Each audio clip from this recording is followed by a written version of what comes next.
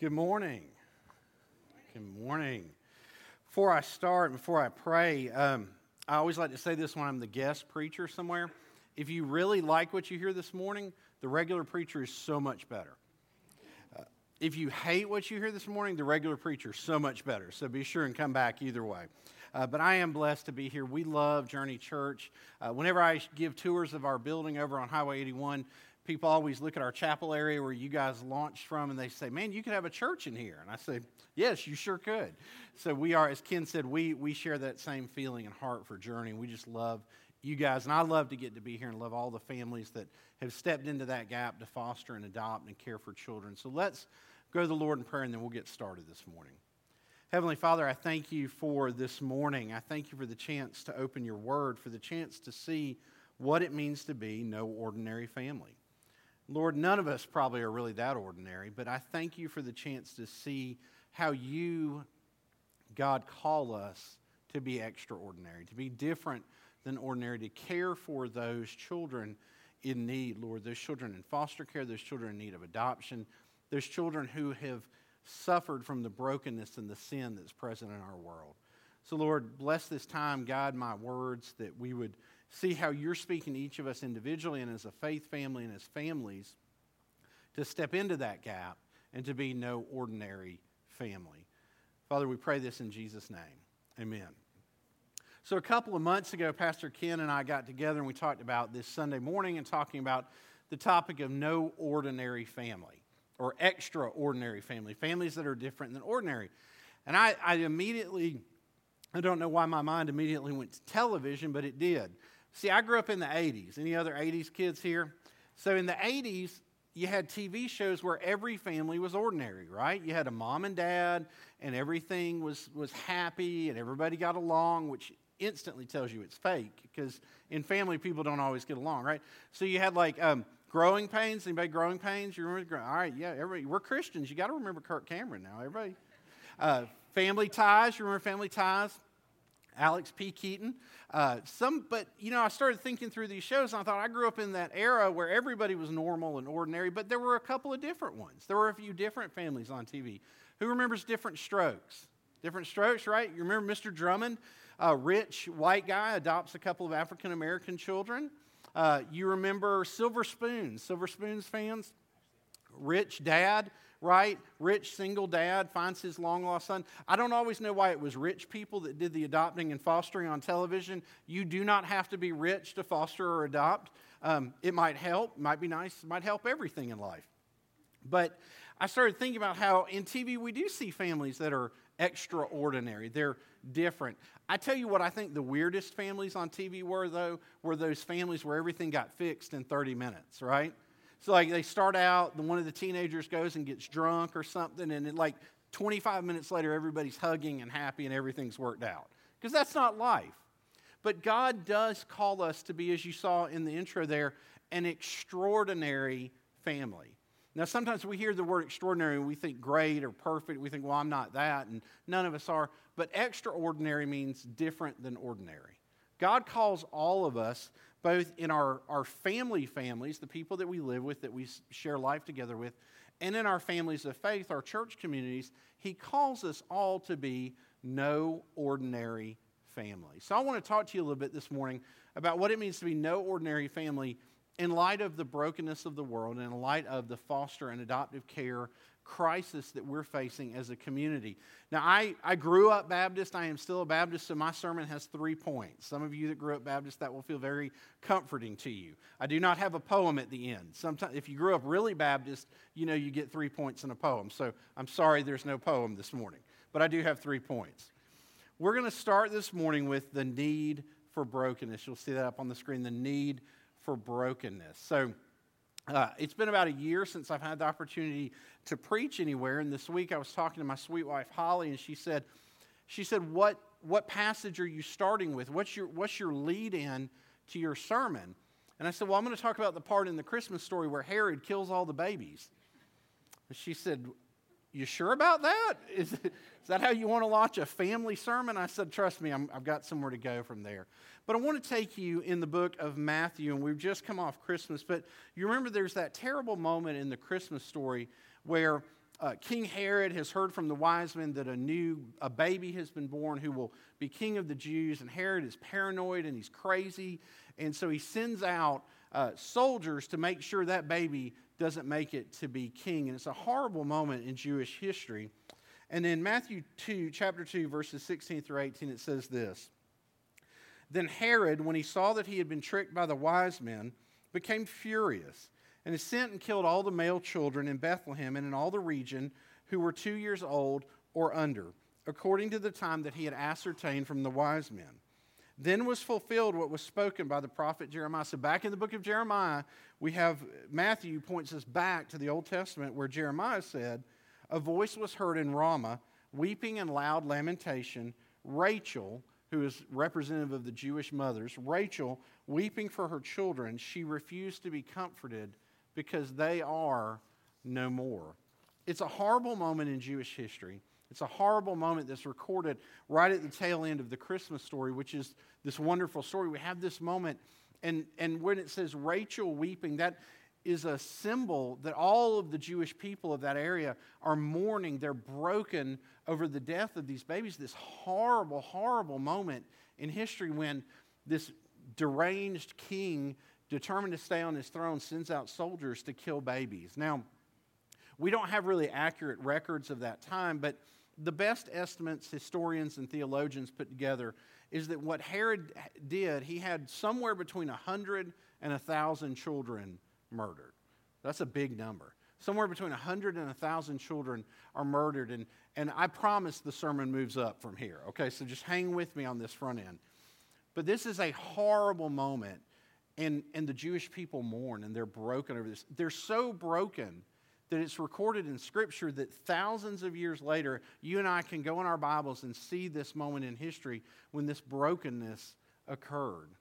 And this morning, before we can talk about the actions we need to take to be no ordinary family, we need to start from a place of brokenness. We need to start from a place of brokenness for our community and the children in need. This morning in Georgia, the Department of Family and Children's Services just released its latest statistics last week. This morning, as we woke up in Georgia, 14,000 children are in foster care. 14,000 children have gone through a situation, a process in which someone from DFACS came into their home and said, you're not safe here. And you're so not safe that the DFACS person had to go to a judge, a juvenile court judge. They had to get a court paper that said that child had to be put into foster care. That's a big deal, that 14,000 children in Georgia have gone through that process and are in need of a foster home.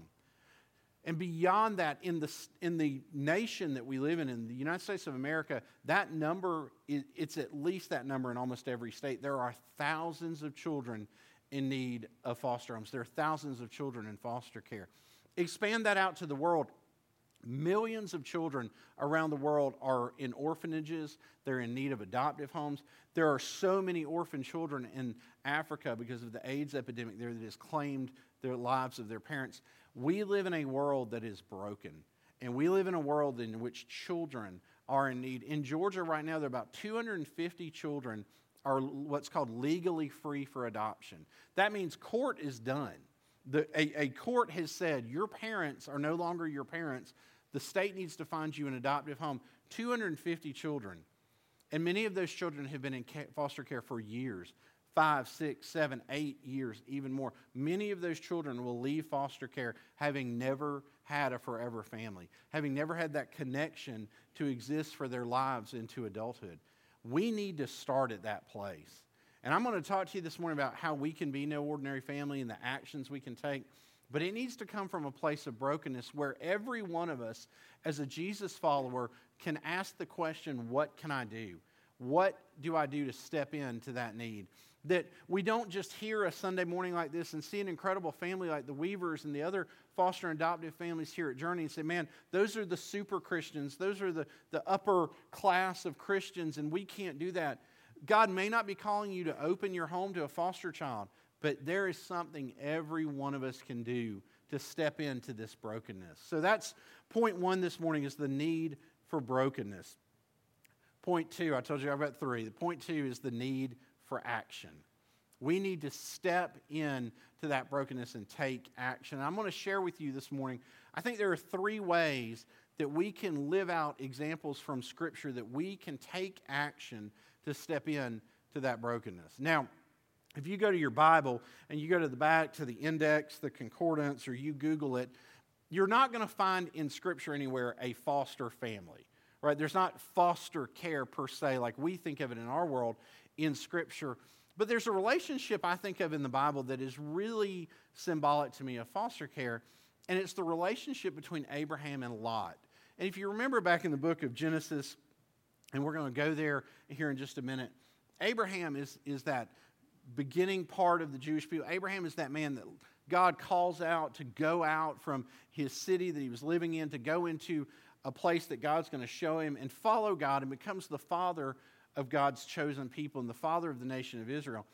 But when Abraham does that, he takes somebody with him. So the first thing that I want to tell you, I'm going to take you to Genesis chapter 12. The first action that Abraham takes is he expands his circle. Abraham becomes the foster father of a man by the name of Lot. So if you're following along on your phone or in your Bible, in Genesis chapter 12, verses 4 through 6, I want to read that to you. So Abram went as the Lord had told him, and Lot went with him. Abram was 75 years old when he departed from Haran, and Abram took Sarai his wife. Now eventually they'll be called Abraham and Sarah, but at this time they're Abram and Sarai. Abram took Sarai his wife, and Lot his brother's son, all their possessions, the people they had acquired. They set out to go to the land of Canaan. And don't miss one little phrase in there that's really important. And took Lot his brother's son. Now, Abram didn't just go next door to his brother's house and grab Lot, strap him on a camel, and take him with him. There's more to that story, okay? What Abram does here is he expands his circle.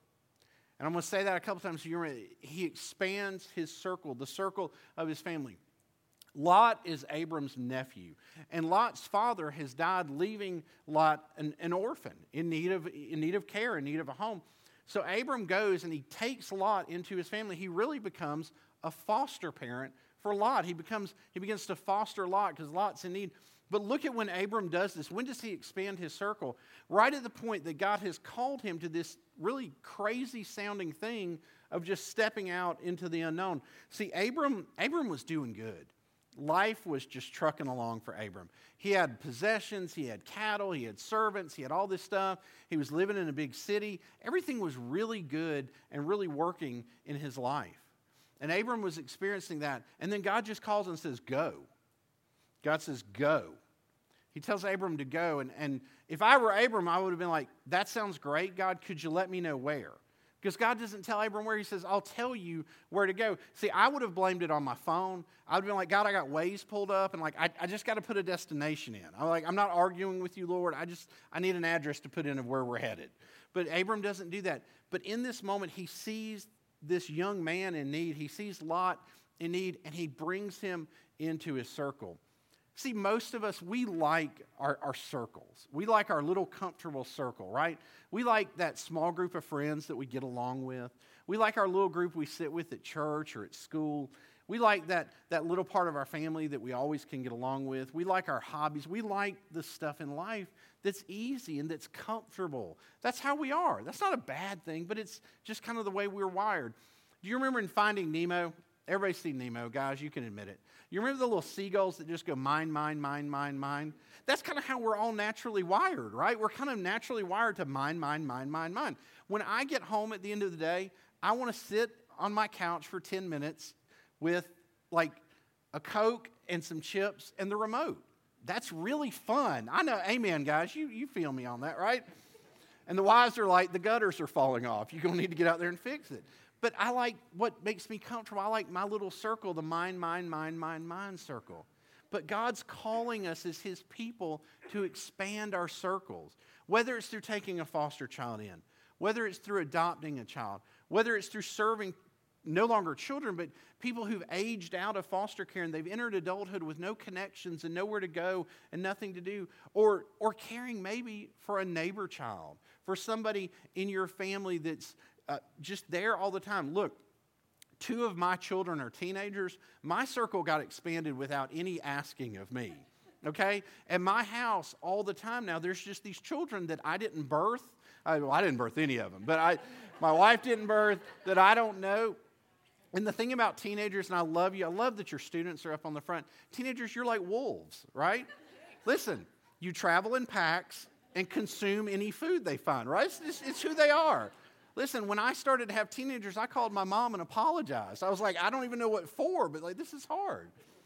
But your circle's expanded. And listen, for some of us as parents, we intersect with those people in our lives, and it might be easy to just complain about that. But listen, expand your circle. When those kids are in your home, love on them, care for them, expand your circle like Abram did by taking Lot along with him. God calls us to have a big circle family. And that means we bring people in. I kind of get a pass on this. This is a little easy for me because I came along into a family. My younger brother and I are the 2 youngest children. The oldest children in my birth family were adopted. So I grew up in a family where half the kids were adopted, half of us were biological. That's just what we knew. We just had a big family. Our circle had been expanded. When people asked me who my older brother and older sister's mom was, I just said mom. That's who it was. That was the family. That was the circle we had expanded in. So God calls us to have a big circle that we expand. The second thing that God calls us to do, and we see in the life and the relationship of Abram and Lot, God calls us to elevate the needs of others. He calls us to expand our circle, but he calls us to elevate the needs of others. And again, we can look to the relationship of Abraham and Lot. So Abraham and Lot, they've left and they're following God. They're headed toward the land of Canaan, and God's blessed them for their obedience. In fact, God's blessed them so much that they're actually starting to have conflict. Abram had all this cattle and servants and things, and so he trained Lot to have that same sort of business and raise cattle and be a herdsman. So Lot's doing that, and he's got his stuff going, and Abram's doing that, and he's got his stuff going, and they just start butting heads. There's not enough land, and it's causing family conflict. So Abram does something really interesting. He takes Lot up on this high point to look out over all the land that's available to them for their animals, and this is what happens. This is in Genesis 13, verse 8. Then Abram said to Lot, "Let there be no strife between you and me, between your herdsmen and my herdsmen, for we are kinsmen, we're family. Is not the whole land before you? Separate yourself from me. If you take the left hand, then I will go to the right. If you take the right hand, I will go to the left." And Lot lifted up his eyes and saw that the Jordan Valley was well watered everywhere, like the garden of the Lord, like the land of Egypt. So Lot chose for himself the Jordan Valley. Lot journeyed east. Thus they separated from each other. So what it means there is they separated in that they moved their businesses, their herds apart to make room for everybody. Now this is an amazing moment because in the culture of the Bible, in the culture of the Old Testament, Abram as the elder, Abram as the head of the family, he had first dibs. He got to have whatever he wanted. He wanted the best land, he got it. He didn't have to let Lot choose. But Abram, the foster dad in the picture, he takes Lot and he puts Lot's needs above his own. He elevates the needs of someone else. And the interesting thing and the important thing to me here about the idea of elevating the needs of somebody else, this is when we really live out the gospel in somebody else's lives. Because the heart of the gospel, the heart of the good news of Jesus Christ is that Jesus elevated our need for salvation, our need for rescue above his needs. He put us first. He came to earth as a baby. He lived a sinless life. He died a brutal death on the cross, and he rose again so that we could be saved. So it's a big deal to elevate the needs of somebody else, because when we're doing that, we're living like Christ. We're putting the needs of someone else above our own. But here's the thing, when you elevate somebody else's needs, you have to sacrifice your own. And that's hard for us, right? Because we're mine. We like that. But it's hard for us to sacrifice our needs. God calls us to not only expand our circle, but to elevate the needs of others above our own needs. Listen, talk to any of the families here at Journey that are foster or adoptive or are serving in any capacity that on your care teams, those things.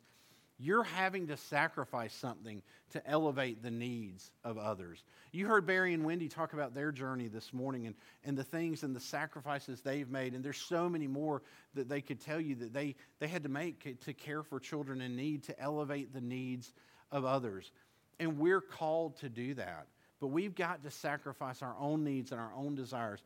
Foster families and adoptive families, y'all, they sacrifice their time. They sacrifice their money.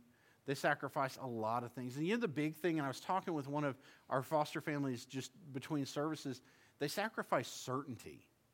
Because listen, there's nothing certain about being a foster or adoptive parent. There's no guarantee. When one of our case managers brings a child to a foster home to place them, we don't know if that child will be there for a week or for a year or for 2 years, maybe 4 years. We don't know. And folks, when you're stepping in to elevate the needs of others, there's no promise of what will happen. It's a scary moment. I know that. It's scary to step into a situation where we elevate the needs of others because we're sacrificing our own. A lot of times when we're recruiting foster parents and we're meeting with people who want to foster, they'll ask me, they'll say, how long, what's the average time a child's in our home? Or how long is a child going to be in our home? And I always tell them, this is not a flippant answer, long enough to break your heart. Because if they're there for a week, if they're there for a day, if they're there for a year, you're going to come to love them. You're going to grow attached to them. And then if that child has to leave, it's going to break your heart. But God calls us to not only expand our circle, but to elevate the needs of others. And when we elevate the needs of somebody else, we've got to sacrifice our own needs. Even if it's that need for comfort, we sacrifice our needs to elevate the needs of another because we're living out the gospel. Whether it's on a care team or an adoptive family or a foster family or serving or giving or serving here at church. Listen, don't hear me just keep saying foster and think, well, I'm not fostering, so I can just check out the rest of the service. God's calling you to be involved in the lives of children. God's calling you to serve and love. Listen, God may be calling you to serve in the nursery. Amen, is that a sacrifice, okay? I used to be a children's pastor. That's one of the scariest places in church to work. I'm sorry if the children's director just heard me say that. I'm not trying to turn you away from that. It's scary, right? It's scary. Listen, it's scary to do anything for the Lord. But that's how we live out the Christ life. And as Ken said, with Barry and Wendy, we pray and God strengthens us and we take those steps of obedience one after another. So God calls us to expand our circle. He calls us to elevate the needs of another. And the third thing He calls us to do, He calls us to fight for the future of children. He calls us to fight for the future of others. There's one more moment in the life and in the relationship between Abram and Lot. And you might remember this story from the Old Testament. So there's this moment where Abram and Lot, they've separated their herds, and Lot's gotten further and further away. And Lot's actually gone to live in the cities of Sodom and Gomorrah. And he's gone into these wicked, evil places, and he's living there, and he's kind of not really in connection with Abram. And he's off in these places that God hates and God's determined to destroy. And this moment comes when God actually comes. God has such a relationship with Abram that God comes and appears to him, and he's having this communication and this conversation with Abram. And the conversation's kind of wrapping up, and God's about to leave, and God stops, and He looks back at Abram, and He says, Abram, I'm going to destroy the cities of Sodom and Gomorrah. Their wickedness is just inexcusable. It's risen to a level I can't tolerate anymore. I'm going to wipe it out. And the foster dad in Abram immediately thinks, that's where Lot lives. That's where my son, my adoptive son lives there. He's in danger. And Abram does one of really the gutsiest things in all of Scripture. Abram starts to argue with God. Now, he's polite about it. You might say he negotiates with God, but Abram starts this thing with God where he's like, God, I don't mean to bother you or trouble you, but you're going to wipe these cities out. What if there's 100 righteous people there? And Abram takes this gutsy step of fighting with God, arguing with God. And the amazing thing is God says, if there's 100, okay, I won't destroy it. So Abram, he's getting really, really gutsy here. He's like, well, there's probably not 100 people there. So God, what about 50? Do you see 50? Generally in negotiations, you're not going down on numbers, right? So Abram's like, 50? You got 50? And God's, okay. Abram goes another step. He's like, Lord, 10? Maybe 10? And God says, okay. And then right? He's like praying, Lot, please be righteous. He's like, what about one? And Abram has this exchange with God. And listen, I know you and I, if you're anything like me, we always kind of argue with God, right? God tells us something to do, we know it's right, and we're scared and we don't want to do it. But I don't know that I'd have the guts to just argue with God like that. But Abram has this incredible foster love, this adoptive love of Lot that he took into his life and into his home, that he wants his future to be secure. He wants his future to be safe, that Abram starts fighting, negotiating with God. And the end result there is the cities end up getting destroyed, but God sends angels to deliver Lot and his family. Abram had such a love, and he was willing to go to God. He was willing to fight for the best for this foster child that he loved and had taken into his family. And let me tell you this morning, we need to fight for the children in our communities. Those 14,000 children in foster care in Georgia, they're all of our children. Okay, they're not just from one county or one community or from the really bad parents. That needs to be all of our problem. That needs to be something that every one of us that loves Jesus is convicted by the call of God to care for those who are less fortunate, that we're passionate about those children.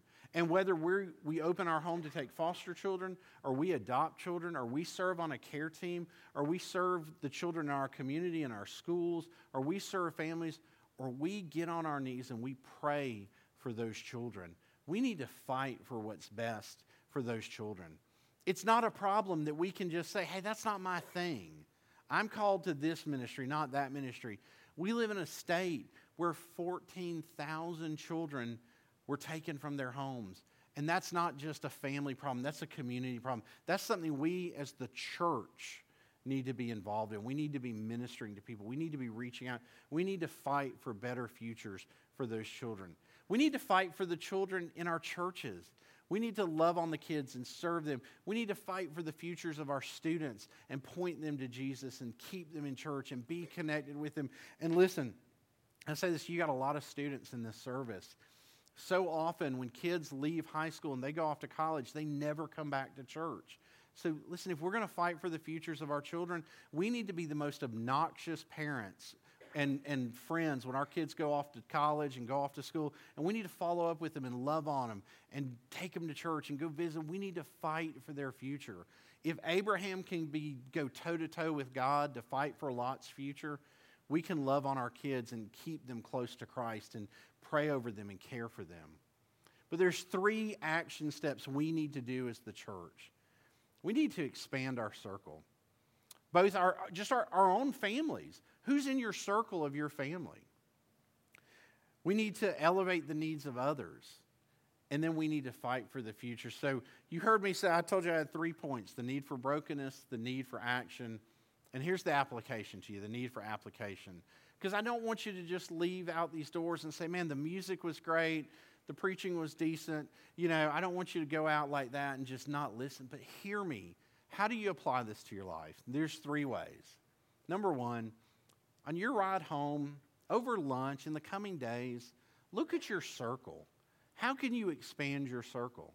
Is God calling you to foster? Is God calling you to adopt? Is God calling you to serve on a care team? Is God calling you to connect with that family next door to you that doesn't go to church? Or that teenager that your kids bring home that always seems a little off or doesn't know Jesus? How can you expand your circle to include somebody else? The next question I ask you, how can you elevate the needs of others? How can you elevate the needs of the children in your life, the students in your life here at church? Is it serving in student ministry? Is it serving in nursery? Is it being on a care team? Again, how can you make that sacrifice to elevate the needs of others? Because we're all called to do that. The heart of the gospel is that Jesus Christ elevated your needs and my needs over his own. We've got to model that. He's calling us to live out a life that models that. And then finally, fight for the future. Fight for the future of our children and our communities. I told the first service, whenever I go somewhere and I speak and I talk about this topic and I share, it never fails. Somebody will come up to me and they'll say, well, all I can do is pray. All I can do, that's all I can do. I can just pray. Let me tell you, That's the most powerful thing you can do. That should be the starting point for the lives of children and the lives of those in need is prayer. Listen, find out, connect. Listen, Pastor Ken will be happy to help you connect with the foster families in your church. Pray over them. Pray over their children. Pray over their foster children. Pray over their marriages. Pray over when they have to go to court or visitation or these things. Pray for protection around them. Do those things. Lift them up. Go to God. Be like Abraham, who went and face to face argued with God for the best for his foster child and protecting him. Go to God. Get on your knees as individuals, as families, as a church. Pray over these foster kids. Pray for the best outcomes for their futures. Pray over anybody that's stepping into this ministry. Thank you for the chance to be here this morning. I'm going to pray and then the worship team will come. But I would just encourage you when you leave here, look at your circle. Elevate the needs of others and fight for the future. So let's pray.